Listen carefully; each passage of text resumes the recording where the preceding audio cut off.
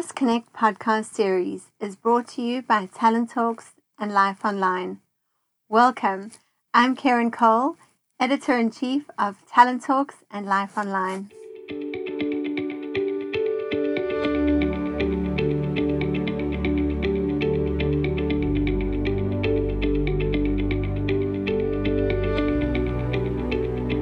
Hi, this is Lita Curry for Talent Talks. Today, I'd like to talk to you about how to make good decisions in a team, because making good decisions is a critical competence for any team. If a team can make good decisions at pace, it means that they can remain competitive and they can really make use of opportunities in the market. They can be proactive instead of reactive. But many teams find it difficult to make good decisions. And I believe it's because not many teams really talk about how to make good decisions. And that creates confusion.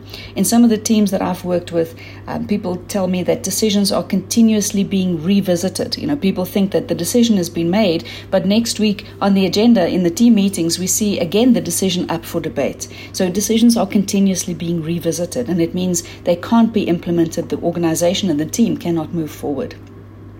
A lot of teams also highlight the fact that they have this whole don't shoot the messenger approach when they communicate decisions that they either weren't part of or that they don't agree with. And that makes it very difficult for any decision to be implemented. And again, it creates this kind of vortex where the team is stuck continuously in making the decision, questioning the decision, making it again.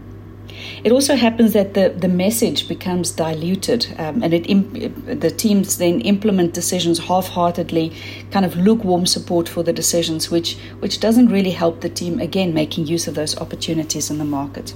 So the question is then, how do you improve decision-making in a team? So here's a couple of ideas around that. First off, have an agreed structure for making decisions.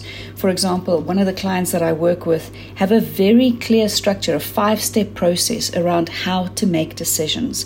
And it starts off, the very first step is to decide whose decision it is to make. Now that might seem simple, but in a complex situation with different matrix teams, it might not be all that clear around whose decision it is to make. It's really worth it spending some time getting this right. And if you have to spend more time on figuring out whose decision it is than actually making the decision, it will be time well spent. So spend the time figuring out whose decision it is. You have to make sure that it's not ambiguous. It's absolutely crystal clear. It should be one person making the decision, not a team, one person. Have it out, make sure that it's clear, and agree that with the rest of the team. The second step is then to decide, whose voices need to be heard? Who would be the recommenders in the team? Whose input should we look for? And here again, I think it's important to be critical. Do these people need to be involved? Again, you don't need to involve every single person in the team just to be inclusive. You need to be clear who is going to be the recommenders, whose input do you need, and do they really need to be involved? I think a lot of people get stuck in trying to be too inclusive, and that actually creates problems because it's not necessarily necessary to involve every single person in the team as a recommender.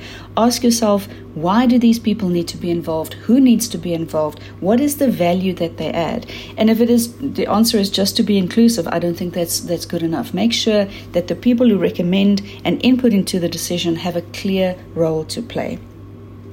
Then the third step would be how to communicate the decision once it's been made. And that needs to be communicated clearly, and the message shouldn't be diluted. In one of the clients I worked with, they found that the communication kind of breaks down in the middle management layer. So senior management would make a communication, they would a decision, they would communicate it, but then middle management didn't always know how to communicate the decision. They didn't quite understand what the next steps was.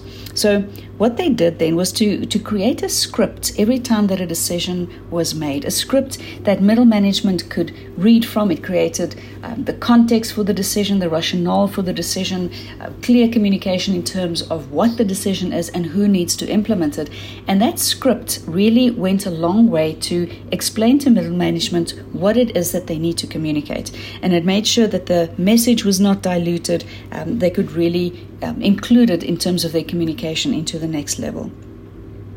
The fourth step would then be to review decisions that had been made in terms of, were they good decisions, yes or no? What can we learn from the decisions? Where did we go wrong? How can we change the process going forward? So learning what works in terms of decision making, I think, is critical. Don't be too precious about the process. Change it in order to improve it, and keep on doing this until you get the decision making process right. So learning from decisions, I think, is critical. So 4 steps in terms of improving. Make sure that you know whose decision it is, whose voices need to be heard, and who needs to recommend in terms of the decision. Clear communication, and then reviewing the process. So those are the 4 steps that I would recommend. Now, you might have a couple of questions in your mind in terms of what ifs. What happens if a decision was taken and you don't support it? Okay, so here's a couple of questions for you to think about. First of all, was it your decision to make? And if the answer is no, then you need to support the decision. Have you been consulted? And if the decision was no, the next question would be, should you have been consulted? And if the question there is yes, you might need to make sure that your voice is heard. If the decision is no, then sometimes you just need to suck it up, accept it, and support the decision in order to move the team forward. So that's the question around what if you don't support the decision. Another what-if question is, what if the team continuously revisits the decisions that have already been taken? Now, again, the structure here will help you. If you follow the structure, if the decision has been made by the right person with input from the right people, then maybe the team leader needs to be very clear here and say, well, the decision has been made. It is not up for discussion. Don't open it up for discussion. Move forward, communicate the decision, and take the next step. So sometimes these decisions need to be pushed through. And then finally, what happens if there's no clear decision that can be made? There's no clear path forward. Now, this happens often because we live in a very complex, ambiguous world. When I was at high school, my principal always used to say, I won't ever apologize for a decision that I've made, because I've made the best decision with the information I had. And as a school child, I thought, well, this is a little silly. But later on in life, I realized that he had a point. If you can make the best decision you can with the information that you had at that point, that's probably better than not making any decisions at all. So make the best decision that you have with the information that you have at that moment and try and move forward. I think that is critical. Learn from mistakes, ask for feedback in terms of decisions being made, and continuously improve the process going forward. So that's how I would recommend making better decisions as a team. This was Lita Curry for Talent Talks. Chat to you soon.